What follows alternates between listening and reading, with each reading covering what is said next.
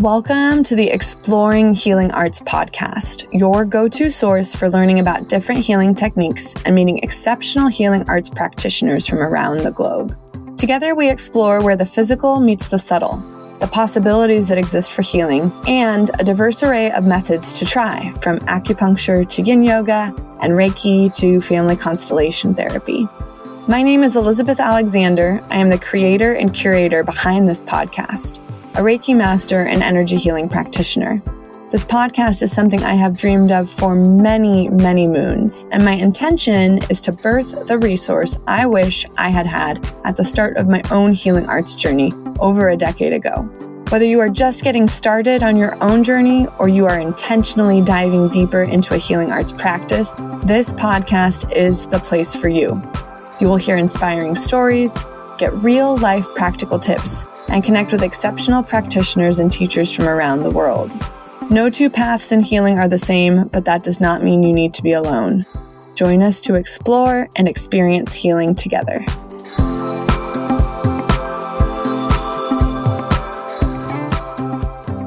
Today's guest is Emily Liu. Emily Liu is an osteopathic manual practitioner who integrates physical therapy, color work, movement analysis, traditional osteopathic methods, and a recognition of a mind-body connection into her work. She graduated from Texas Women's University with a master's degree in physical therapy in 1986. Since then, she has migrated to an increasingly more holistic approach to helping patients. In 2020, Emily received a diploma of osteopathic manual practice from the Canadian School of Osteopathy Manual Practice in Vancouver, British Columbia, Canada.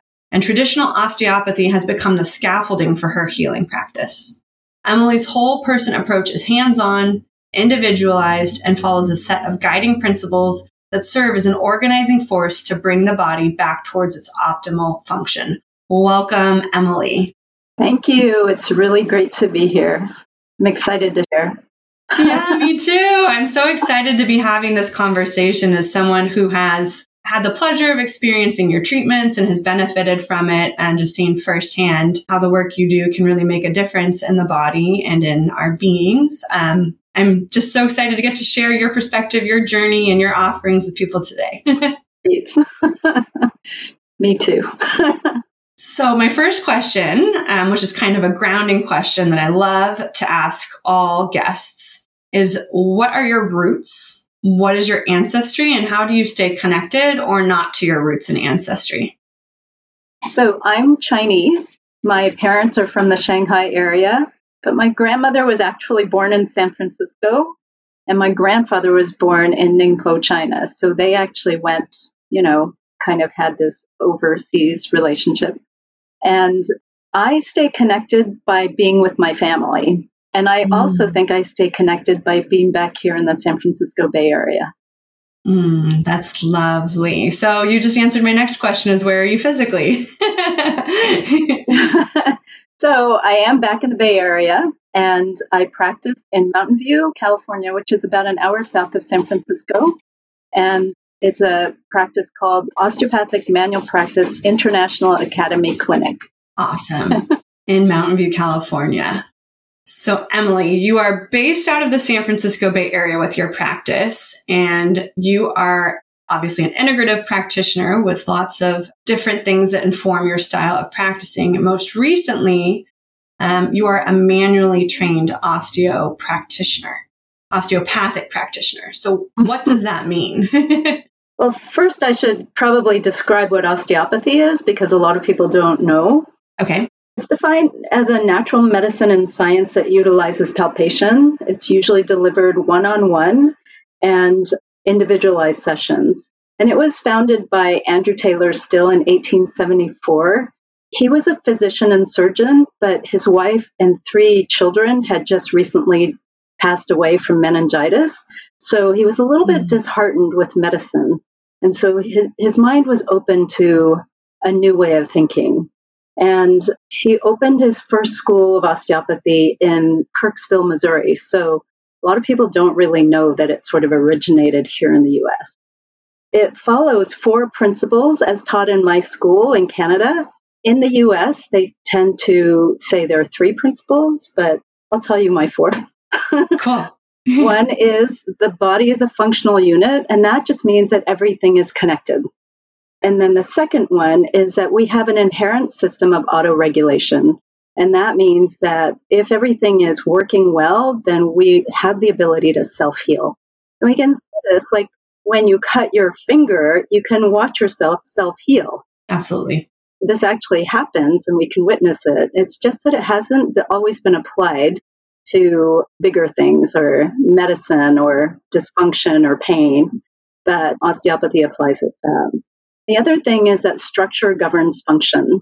And so, again, if the structure is working well, then things function better. Seems pretty simple, but again, sometimes we don't think of them together. And the one that, sometimes is included and sometimes is not, the rule of the artery is absolute. And what we think is that all fluid flow is of the utmost importance. It's not just arterial flow, but it kind of refers to all the fluids in the body, whether it's arterial, venous, lymphatic, CSF, interstitial fluid. They just need to be flowing.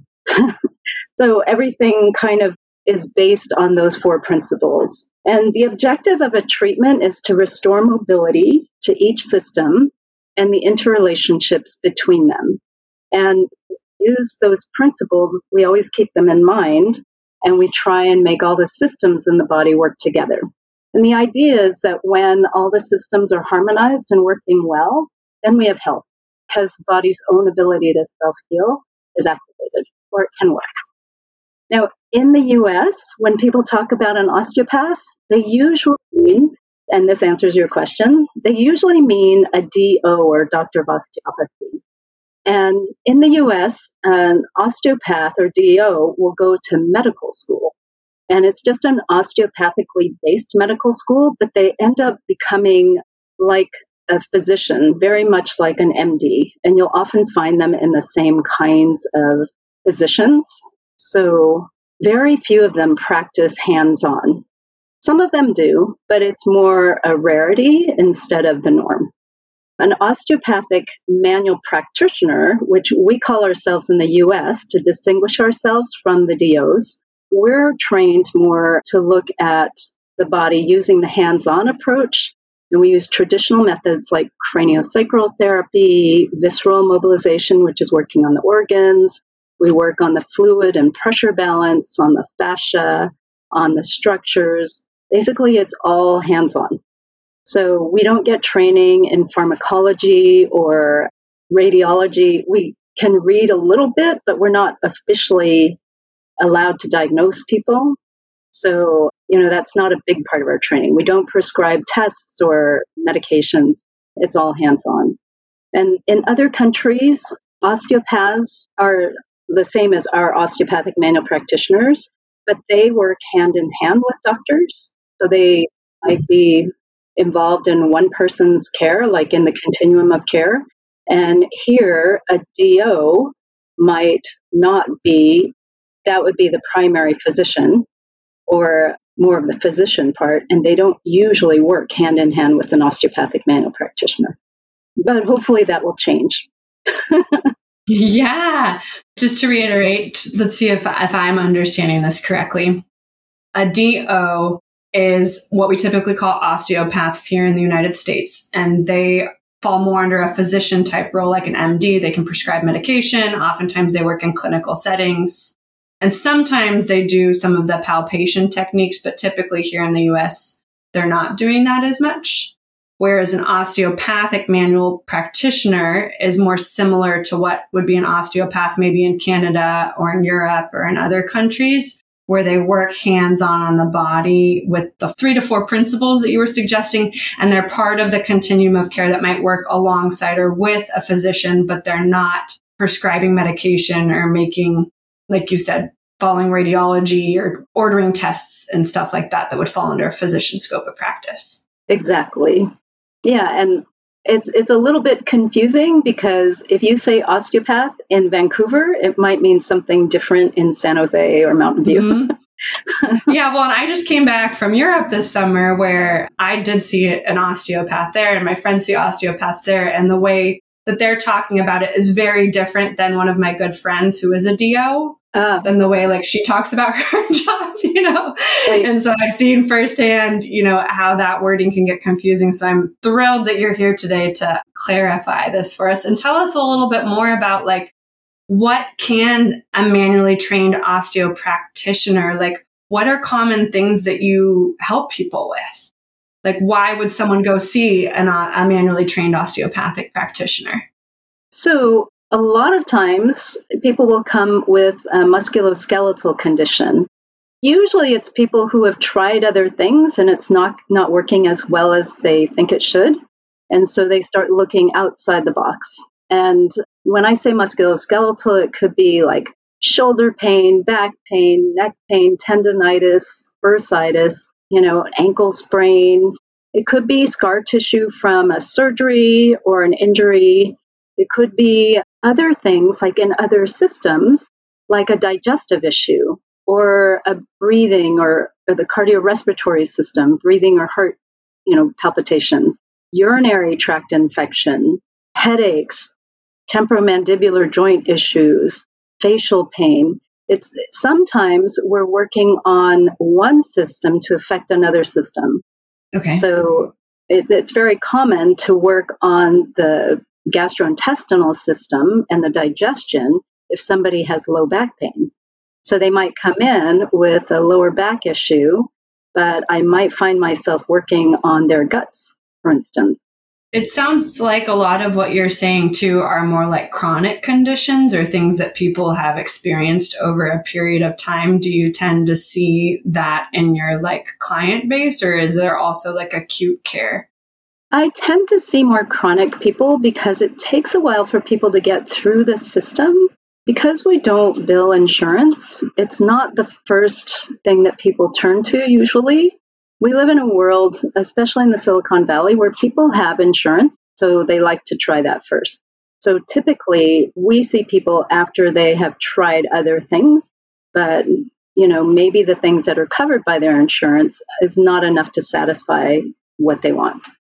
That makes sense. Yeah. Yeah, so it ends up being chronic things. And we like, in the beginning, it's because they have a problem and they need to get back to neutral. But then after a while, it becomes a wellness thing where they like to stay in their neutral and stay organized. Absolutely. So, once you realize how good you can feel, you want to maintain it. Yeah. So what is a session with you like? Like if someone was to come in, let's say, they had back pain or they were experiencing like heart palpitations or breathing issues or chronic stuff, and they were coming into you, what could they expect from coming to see you for a first session? That's a great question. Because it's people come in and they're like, I have no idea what to expect. The first thing I do is I really like to get to know the person. So I talk to people a lot. And part of the way I talk to people is to get them to realize that maybe things in their history may be impacting what's going on now. Because we all know, like, if you have something, you might compensate for it. And I think if you compensate once, you usually don't notice it too much. But if you compensate 20 times for different injuries, then you might start to notice it. So we look at their history really carefully and talk about how they're feeling and relate it to their functional life. And I try and get people to be as specific as possible when they're talking about a problem with doing something in their life, because I feel like that's a really good way for them to tell if this is helping or not. Absolutely. So then I do an assessment, and I don't know if it's because I'm a physical therapist, but I like to use a lot of standardized testing, because it's something they would probably recognize from maybe a doctor visit or something that they can relate to, that, maybe they do these exercises in exercise class and it's difficult. So I do a lot of standard tests, like how far I can lift the leg, range of motion of the shoulder, how much they can bend in different directions, things like that. I also, because osteopathy is based on palpation, I also will palpate what's happening from the inside out. So I like to see if I can feel the manifestation of this inherent energy that is responsible for some of the self-healing. And in a state of health, there is this inherent energy that's always there and can be felt, and it creates a predictable motion in every part of the body. Mm. So a lot of times what I'm doing is I'm trying to feel for the presence of that. And I love the idea that we're all created perfect, and sometimes there are just blocks to the expression of that perfection. So my treatment plan is to just try and remove as many blocks as I can and, try and get people closer to that state. Wow. And these blocks that you're seeing, I'm thinking back to the 4 principles that you talked about before. I'm thinking about how important the structure is, and also the flow of all the different fluids that you mentioned earlier. Are those some of the things that you're palpating for, or those things can give indications as to the flow of energy through the body? Yeah. So usually what I'll sense, if there's not enough flow in a certain area, I might tend to go work in that area to see if maybe there's a joint restriction or tension in the myofascial connective tissue, or if there's a block in some of the lymphatic flow.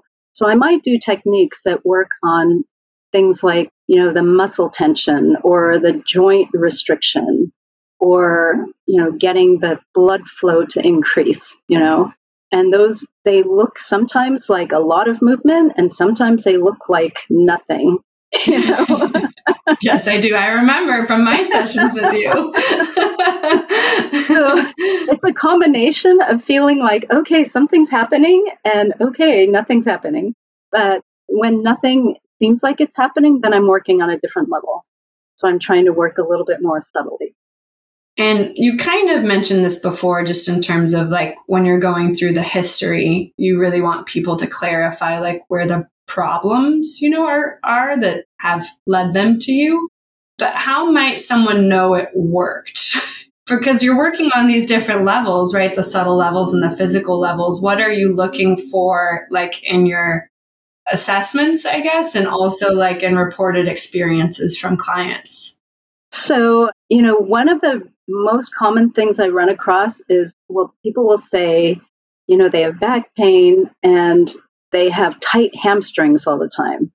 And a lot of people stretch their hamstrings, so they're very familiar with them being tight, and so they know what it's like. So what I would do is I might do my treatment. It may or may not be on the hamstring. Usually it's restoring that inherent mobility in the sacrum. Sometimes I'll start with that, and then I will retest that straight leg raise, the ability to raise the leg, and then they can also do whatever test they notice the dysfunction in. So a hamstring tension could influence things like walking, sitting, driving, things like that. So if they were having a problem with those activities, I would encourage them to just check those activities after they leave and see how it is. So I kind of leave that up to them when they do it. I do my retest in the office during the session, and then I have them do their retest when they return to their life. That's really cool. And how might somebody know that they could benefit from a session with you? Are there any signs or symptoms or experiences that clients often have before they show up at your office? That's a good question. Most of the time people come because they've heard through word of mouth that this is helpful. So I'd say it can help with almost anything, but it's more at a foundational level. So maybe they're having a difficult time being comfortable in their life. Maybe something that they're doing is not quite as comfortable as it used to be. Say gardening or trimming the trees. I had somebody come in the other day and say, oh yeah, when I was trimming the trees, I was having a lot of problems. Or, sleeping is kind of a hard one. That's a big one. That's a big one. Yeah. And sometimes they're uncomfortable sleeping. And it could be because of their breathing, or, they're grinding their jaw, or their back hurts, or anything like that. So I'd say when they notice a difference in their function, it's a pretty good time to check to see if osteopathy can help. Cool. And so it sounds like osteopathy and the way that you practice can be particularly helpful for like you said, when you've identified an issue, like what about people who've come to you that you've resolved something for them and are like interested in more of like a maintenance schedule? Like what might that look like? Is that going to vary from client to client, or are there recommendations in terms of like frequency of visits? I really leave the frequency up to the patient because a lot of times it depends on their schedule and when they feel ready. Hopefully by the time they get to that point, they're kind of familiar with how their body feels and how it reacts. But I'd say in an ideal world, if I were to have sort of wellness sessions at the frequency that I think is the best, I would say about once a month, would be great for me. So I think that we all live our lives and we don't live our lives, perfectly in every step that we take or in every activity that we take. And our bodies are pretty good at compensating, but you don't want the compensations to add up, because then if you get to a certain point and you can't compensate quite as well when there are already, so many things your body has to deal with. Yeah. And I see that with my fitness background of the clients that I've trained, one-on-one and in group classes. I bet. I'm always trying to get people to like, let's also bring like an osteopathic manual practitioner onto the team and like a physical therapist, because like you said, those little things repeated over time add up. And so if you can get somebody hands-on working on you to help with the structure and the flow, you're just going to benefit, in my opinion. Right. You benefit in so many other areas of life from it. And I think that's often where people notice it is when they're doing their fitness routine or doing exercise and they notice, oh, this used to be pretty easy and now it's getting kind of difficult. And I'd say when it gets to the point where it's difficult enough to make you pay what you think is too much attention to it, then it might be worth getting a session. Cool. That's a great indicator. Thank you. And I love that we've already kind of started moving into like fitness and exercising, because your background, you started out as a physical therapist, right? Originally. So I would love to know a little bit or a lot. I would just love to know about your journey from physical therapy to osteopathy. Like what got you started originally in physical therapy? Why there? Why physical therapy? Yeah. Well, I really liked anatomy, and my cousin was a physical therapist, and I liked her. That's kind of how I got into it, and it seemed like a kind of a good profession. It dealt with the body. I like movement and things like that. But I was trained as a traditional physical therapist, Western style physical therapist. That was way back in 1986, and the first job I got was at a hospital that it was a combined facility, Texas Heart Institute, St. Luke's Medical Center, and Texas Children's Hospital. Wow. And there were 4 rotations. It was orthopedics, wound care, chest physical therapy, and neurology rehab. Wow. Which dealt with strokes and spinal cord injuries and all that. So I was thinking that that's probably where I started to get an appreciation of all the different perspectives that a physical therapist could be involved in. I started to just, we'll have to do continuing education classes. So I started to look into like myofascial release, which is sort of a holistic practice. After the hospital, I worked in work hardening, which is, it's a terrible name. Work hardening? It's called work hardening. Okay. I've never heard of really this. Awful. What is this? Yeah. So it was for people that got injured on the job, and we would use their job activities, rehab them back to that job. And kind of goes along with the specificity of training principle. The best way to train for going back to working on the railroad was to do activities that you would use working on a railroad. So we had people building houses and, installing toilets and painting things and things like that. So I think that's where I got my appreciation for functional outcomes. Absolutely. Yeah. And I still really am focused that way, I think. And then I found Heller work. And Heller work is a combination of myofascial release and sort of myofascial organization of the whole connective tissue structure, mind-body interaction, and movement sort of reorganization. And it looks at our habit and how our movement habits affect how we carry our bodies and how there's an interaction between mind and body. So I thought, this is getting great. Yay, I love this too. So it's getting a little bit more and more holistic as I go. Yeah. But then I thought, oh, there's a little bit I need to learn about movement because it's much more difficult than I thought it was. And so I studied movement analysis, and that was great. And there was also a mind-body component to that as well. And I took a class that was osteopathically based, but it was working on the organs. And this teacher did something in the abdomen and released the hamstrings instantaneously.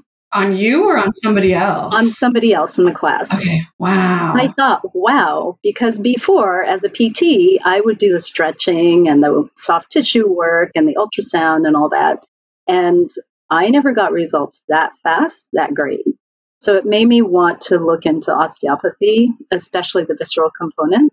So I started looking in Europe for a school that taught in English, and there weren't that many.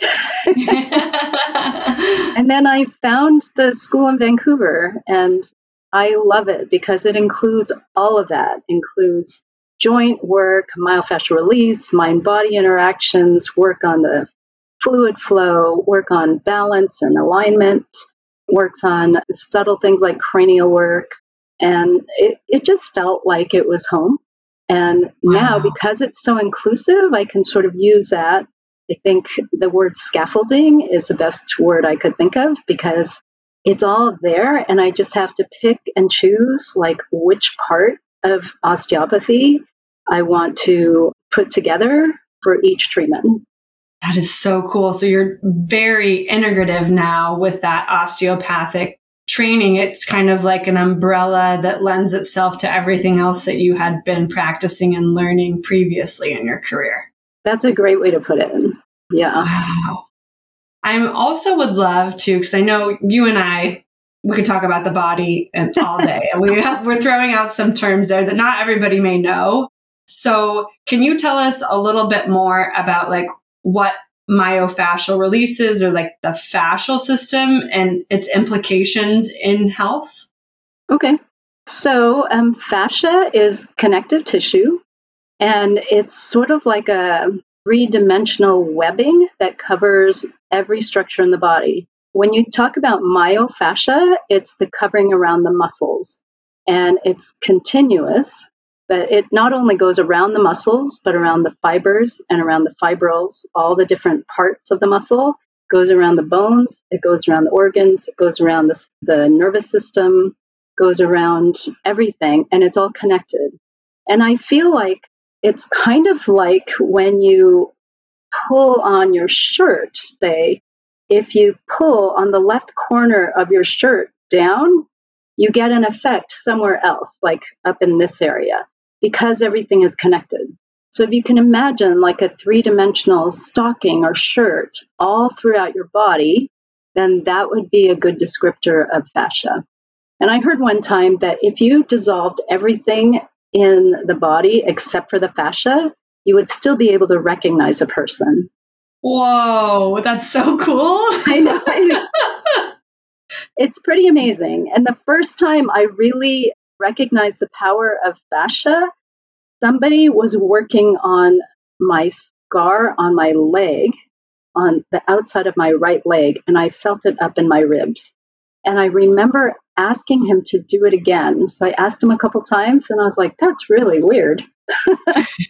So that was a long time ago, but that's probably one of the things that kind of helped me go on my journey. Cool. And so like when you're working on someone in a session, you may not necessarily be working on the spot that they're coming in to complain about, but you could be working on a different area and it would still impact the area that somebody has a complaint about through fascia. Yes, it's very, very common. In fact, it might be more the norm than the exception. that I might work somewhere else to affect the area of complaint. Like it's very common for me to work on, say, if somebody has a shoulder problem, it's very common for me to work first on the diaphragm or the organs. Part of my assessment is trying to figure out what may be the cause of a dysfunction rather than focusing on the dysfunction itself. Because it's part of working on the person instead of working on the pathology. I'm trying to kind of find the source and isolate it. So on this whole journey, I mean, it's so cool. I love just like this tapestry of your career that you've woven together. I'm curious, like, how did you know when you wanted to study something new or additional? It sounds like things just kind of presented themselves and you followed it. But was there anything else that really like guided you or? Yeah, I think I get guided by sort of a restlessness and a feeling of inadequacy, which is kind of funny to say, but I think what it does is it opens you up to new possibilities. So if I get to that point, then I'm sort of looking around and I'm opening myself to things. And I think that the timing has just worked out where those things present themselves to me at those particular junctures. And for me, it's just a matter of recognizing, I'm trying to go by feeling, recognizing this feeling like this is the right thing. And, I do that with big things like even like shopping for a house or something. I have this certain feeling and it's like, oh, yeah, this is a good idea. So I feel like I'm pretty happy with where this method has taken me. Yeah. Well, and what you're describing too, that listening to, feelings, that really resonates with me in terms of like how I go about finding the practitioners that I choose to work with. And so I'm curious, from your perspective as someone who has been a treatment provider and a treatment recipient, do you have any advice on like finding the right practitioner to work with? That's a really good question. So I'm kind of experimenting with that right now because I've just moved back to the Bay Area a couple years ago. And so the first thing I look for is maybe not the qualifications that talk about what schools people go to or, what people like to do, but I tend to like looking at people's philosophies. And then I try and get somebody whose philosophy matches mine. Certainly somebody who thinks holistically. And, sometimes it does help that if they have some similar kinds of hobbies, because then I know that maybe I can talk with them, on a conversational level. But it's mostly about being open to new perspectives or other perspectives and looking at the whole system and how it influences, different parts, how each part influences different parts. Cool. Thank you. So another question more related to like your practice, I would be curious if you can share about a time that somebody made substantial changes through the support of your osteopathic work and like what the outcome was. Well, I like to think about the whole spectrum, and I'll just use the examples that I started to share in the beginning. I think when somebody comes in with back pain, I'm not going to share specific things because I never got responses back, but very commonly people will come in with back pain and I'll work with maybe their diaphragms and the guts and do some musculoskeletal work. And all of a sudden they can travel better. Or they can hike better. And that to me is the ultimate, is when they can improve their function and enjoy life better. With the shoulder things are very common. So many people nowadays have very limited shoulder motion, but yet they still want to use their arms. And what that happens to create is a lot of substitution patterns. So by working with the diaphragms or from, the gut perspective or working on their feet, maybe each session, of course, is individualized, but, maybe they can play volleyball better, and then that's important if somebody is on a volleyball team, to be able to do their part better and have less pain. I think that There are a lot of subtle changes, and usually I like it best when they can report some functional difference because I can often feel that there's a change in the energy expression, but people can't typically feel that themselves. Yeah. So I usually like for them to sort of assess on their own if something changes functionally. Yeah, I'm giggling a little bit because I am one of those people that can feel the difference in the energy expression. And I'm just like reflecting on being on your table and being like, wow, I feel very different. Like you never pushed really hard. It was never like a big stretch or anything, but the manipulations were happening and I felt the difference in my body, both energetically and physically, which was really, it's fun for me. I love experiences awesome. like that. Yeah, I'm like that too. Now after getting body work, I'm sensitive like that too. And every once in a while I'll get somebody in my office that's like that. It's getting to be more frequent.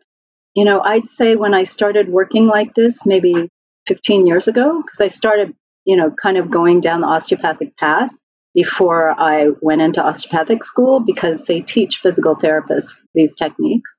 But I'd say when I started, nobody felt anything subtle. But now I think people's awareness is increasing. And so the other day, I even had somebody, I was just finishing my session. She goes, "Oh, I feel energy going up and down." It made me happy. I love that. Yeah, if people can feel that, it's great, but I don't usually expect them to.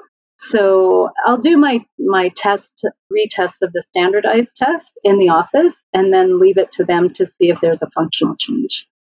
That's great.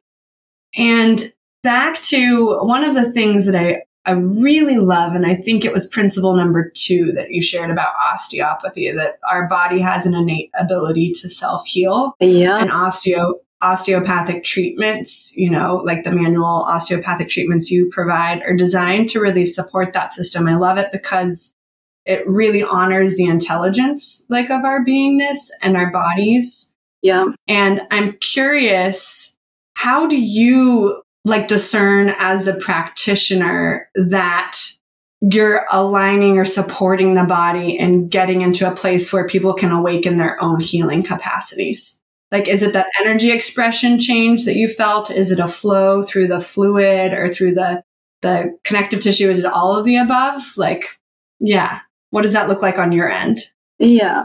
So there is something called, so when we're talking about this inherent sort of energy, a lot of people talk about chi or prana, and I feel like it's sort of the same thing that we talk about when we say vitality. Then we also have this thing called the primary respiratory mechanism, and it's actually how I feel like it's how the vitality expresses itself in the body. And you can feel it at every part of the body in a state of health, and it's predictable, and it should have a certain degree of motion. And I feel for that. And it's called the primary respiratory mechanism. Primary because it's there all the time. It's inherent and it animates all cellular exchange. Oh, I'm sorry. The primary is because it's always there. The respiratory part of that name is because it is the basis of all cellular exchange of gases and electrolytes. And the mechanism just means that it's in the body and it manifests through the bones and the articulations of the body. So when I feel for that, I feel like when it comes back and it's robust and regular and I can feel for it in all the different parts of the body, then I feel like that mechanism is activated. Wow. That is really cool. Yeah, it's really nice to have a marker. Yeah. Well, and just understanding, I'm deeply appreciating how you just made something that was very complex seem very simple, and also appreciating just the level of, it's happening on a cellular level, yet you can track it through different parts of the body. Right. Yeah. And so that's where I use the standard tests and retest to see if it's manifesting in the musculoskeletal system. But so I can check both. I can see how it's working on the PRM level and how that's manifesting in the musculoskeletal level. And I feel like when all of that is working well, then I feel like a person's self-healing abilities are engaged. So they may not stay there, but I feel like at that moment, that it's turned on. Love that. Wow. I am just in awe. That is so cool. And then the rest of it, like once I can tell where that is happening and where it's not, then a lot of my job is removing the restrictions that are blocking it from happening. Wow. It becomes simple. Wow, Emily, thank you so much. That is just like the most fun and interesting and like coolest fact that has made my year. So we're going to leave it there. And if you want to learn more about the primary respiratory mechanism and you want to experience it firsthand, go and see Emily for a session. Maybe helps you revitalize yourself. So we're going to head into rapid fire questions. So these are 5 questions that I do at the end of all of the podcasts. And Emily, I just want you to say the first thing that comes to mind, just something short and sweet. Okay? Okay. What is your human design? The projector or the seer. Cool. Where is your favorite place in nature to be? So I like color and I like texture. So any place with color and texture. And I feel like that has been the Slot Canyons or like Rainbow Mountain. Those have been 2 of my favorite places. That's beautiful. Is Rainbow Mountain the one in Peru or? Yeah. It is. Yeah. It's so amazing. Beautiful. What is your beverage of choice right now? A tamarind agua fresca. And what is your top tip for good energy hygiene? I think that it's important to recuperate and to replenish your energy bank account. I don't know that that's a big aha, but for some people, I think it is. Yeah, I think around here in Silicon Valley, I think people need to hear that message a lot. They need the reminder. How would you define healing? I think it's anything that helps engage that self-healing system, which requires some organization and some self-awareness. I really believe in the power we hold in ourselves. So I think the best healing is when we can get to that so we can work on just creating joy and living from our essence. That would be the best way for me to be healed. I love that. I like that for myself too. So what services do you currently offer and like where can people find you or connect with you?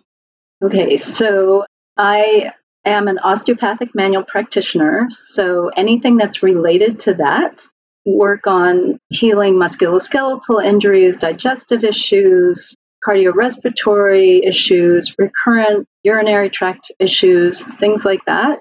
We're helping to rebalance the body and reorganize the body. So it doesn't matter so much that you have a particular problem. What matters more is that you would want to help organize your system so you can engage your own self-healing. I will mix in physical therapy with it. So even though I'm not practicing primarily as a physical therapist, I can't take it out of me. So it'll be part of it. I am at the OMPIA Clinic. It stands for Osteopathic Manual Practice International Academy Clinic, and we are located inside the Silicon Valley Integrative and Chiropractic Office in Mountain View, right near 85 and El Camino. Our website is www.ompiaclinic.com. You can find us online and you can schedule yourself if you want to. We do 15-minute free consults if you have a question, and then we just do it over the phone. Yeah, hopefully you'll come when you need us. Yeah, and I'll put the link. The link will be in the show notes for anybody that wants to click through directly to the clinic website and see about scheduling sessions with Emily. And that's how I got started. I think we had a 15-minute slot scheduled for a phone call like 4 to 6 months ago. And I decided it was a fit, and it was. So, Great. Yeah. Thank you for your help. And yeah, go check out the show notes for the link directly to Emily. And Emily, Thank you for everything today. I love the way that you've integrated all of the different things that you've studied and practiced and just your journey from physical therapy through halo work, movement analysis to osteopathy, and just the rich amount of information that you've shared with us today about the body and the different structures and the way it works. So thank you for your time, your energy, and your presence. Yeah, we really appreciate you being here. Thank you so much for the opportunity to put this out into the world. I appreciate it. Yeah, thank you. Thank you so much for listening to this episode of the Exploring Healing Arts podcast. I hope that our words, our stories, and the wisdom shared on today's episode inspire you and support you in feeling connected. If you loved this episode, please leave us a 5-star review so we can reach more people. And as a thank you for listening, join me for a mini course on energy hygiene. You get 3 simple practices you can do anywhere, anytime to support you in feeling more grounded, connected to yourself, and confident in your energetic boundaries. Sign up at energyhealingelizabeth.com/energyhygiene. Thanks for being here today, and I look forward to being with you again soon. The primary purpose of the Exploring Healing Arts podcast is to inspire and educate. As a reminder, the information and opinions shared on this podcast are not intended to be a substitute for professional advice, diagnosis, or treatment. We encourage you to speak with your doctor for professional medical advice or treatment. Opinions offered on this podcast are just that, opinions.